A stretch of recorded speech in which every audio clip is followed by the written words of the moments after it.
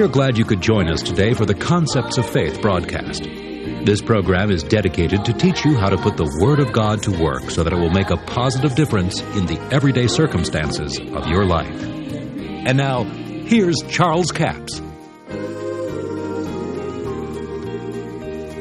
See, if you see yourself as a failure and talk as a failure, all of God's Word's not going to do you any good as long as you talk that way.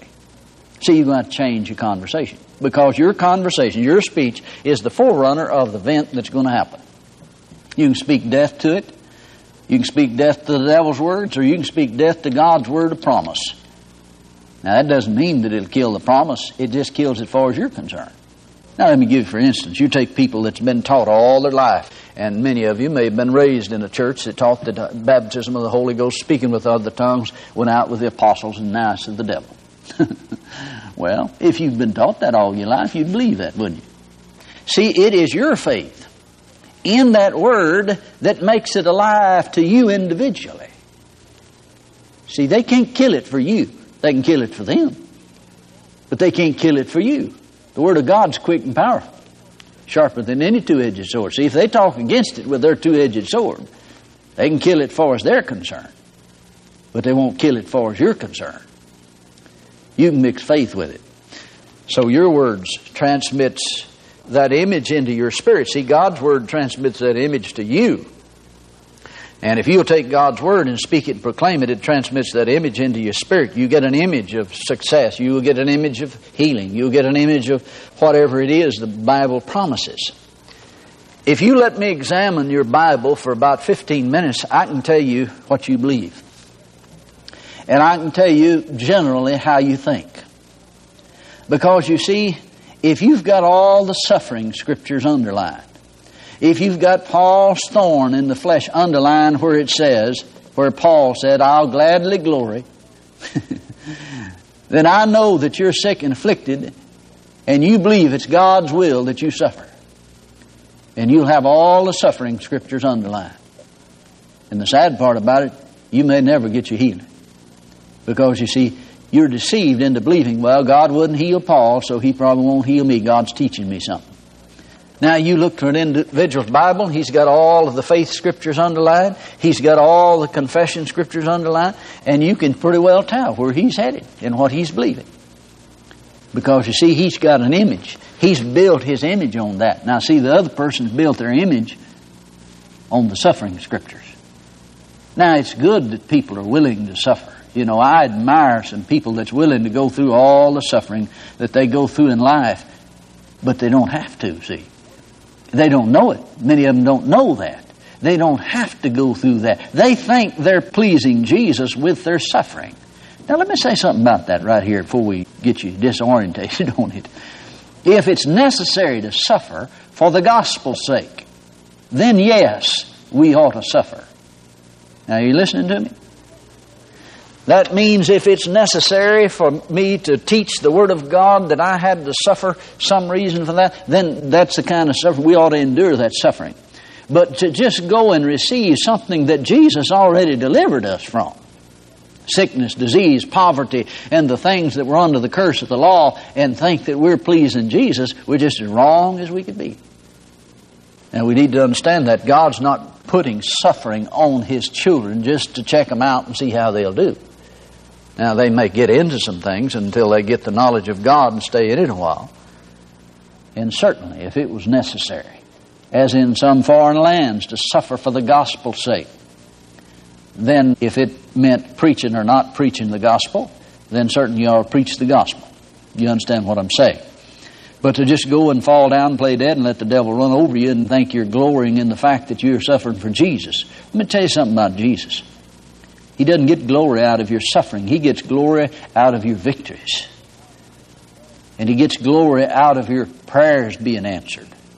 Now, we've got the power of the Word working in our behalf. David said that it's better than silver or gold. And Joshua 1:8, God told him, don't let the Word of God depart out of your mouth. Meditate in it day and night, observe to do what's written therein, then you'll make your way prosperous.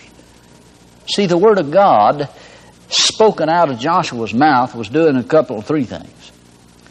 first is causing faith to come. And faith cometh by hearing, hearing by the Word of God. And faith is the substance of things hoped for, the things desired. So he's gaining the substance, the power force, the spiritual force to cause the manifestation of the thing he desired by speaking God's Word concerning that. And then it's changing his image. Now, you know, he come out of a group of people that's wandered 40 years in the desert. I mean, I don't know how many miles. Somebody said it was just a few miles over there. I've never really looked to see just how far it was to where they ended up going, to Canaan land. Spent 40 years trying to get there. Well, they wandered in the wilderness because of their disobedience. And see, some of those that Joshua and Caleb was there with them, it wasn't their disobedience, but because God's Word's out, they had to wait 40 years. Now, Joshua and Caleb had this image within them. They never let that image deteriorate. Their words were the forerunner of the event that was to take place. And so God tells Joshua, when he takes over the leadership of Israel after Moses died, he said, now don't let the word depart out of your mouth. Now, I see we kind of skipped over this a little bit ago where Moses spoke unadvisedly with his lips. He kind of got harsh on the children of Israel about what they had done, and he spoke some things to them that he shouldn't have done.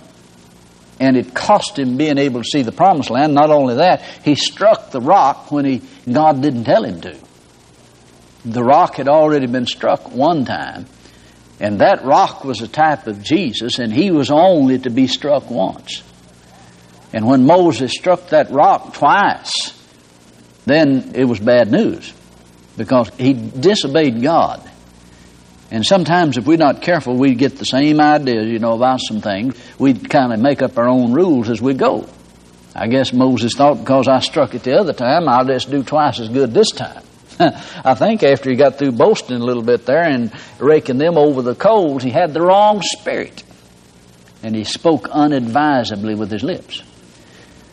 Now see, God's Word transmits the right spirit to you. See, words transmit spirits. You speak fear-filled words, and it'll produce a spirit of fear in an individual. See, the Apostle Paul said God's not given us a spirit of fear. Fear is a spirit. And faith is a spirit. Now, the spirit of faith or the spirit of fear, it's transmitted by words and strife. Do you ever notice you can transmit strife with words? If you hadn't, you'll learn it pretty quick. See, you transmit with words. You transmit images. You transmit spirits. That's why it's so wrong for us to quote what the enemy says or what somebody says. It's contrary to the Word of God. It transfers that spirit to you. And we need to be careful. Jesus said, take heed what you hear. You don't want the spirit of the enemy. You don't want the spirit of fear. You don't want the spirit that is not of God. The life force of God is in His Word. God's Word perfects the image inside you.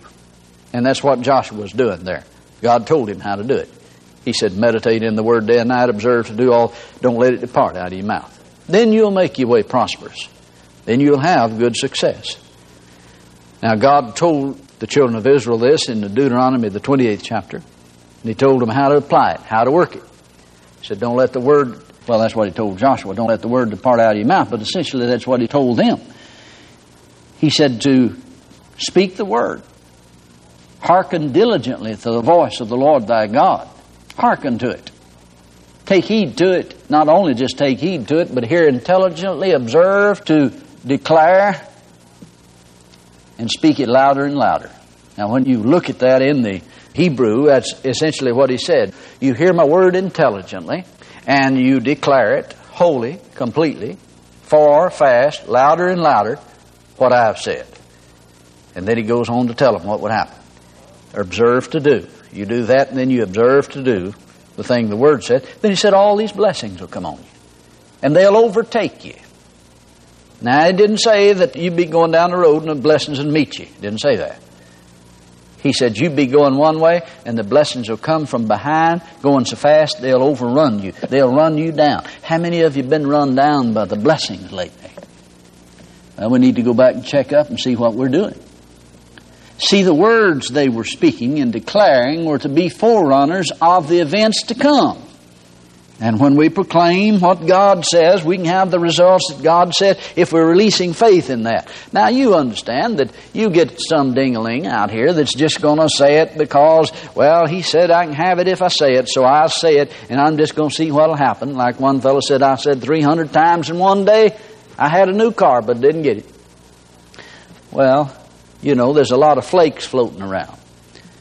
See, he got the formula, but he didn't get the principle. You have to live this Word of God.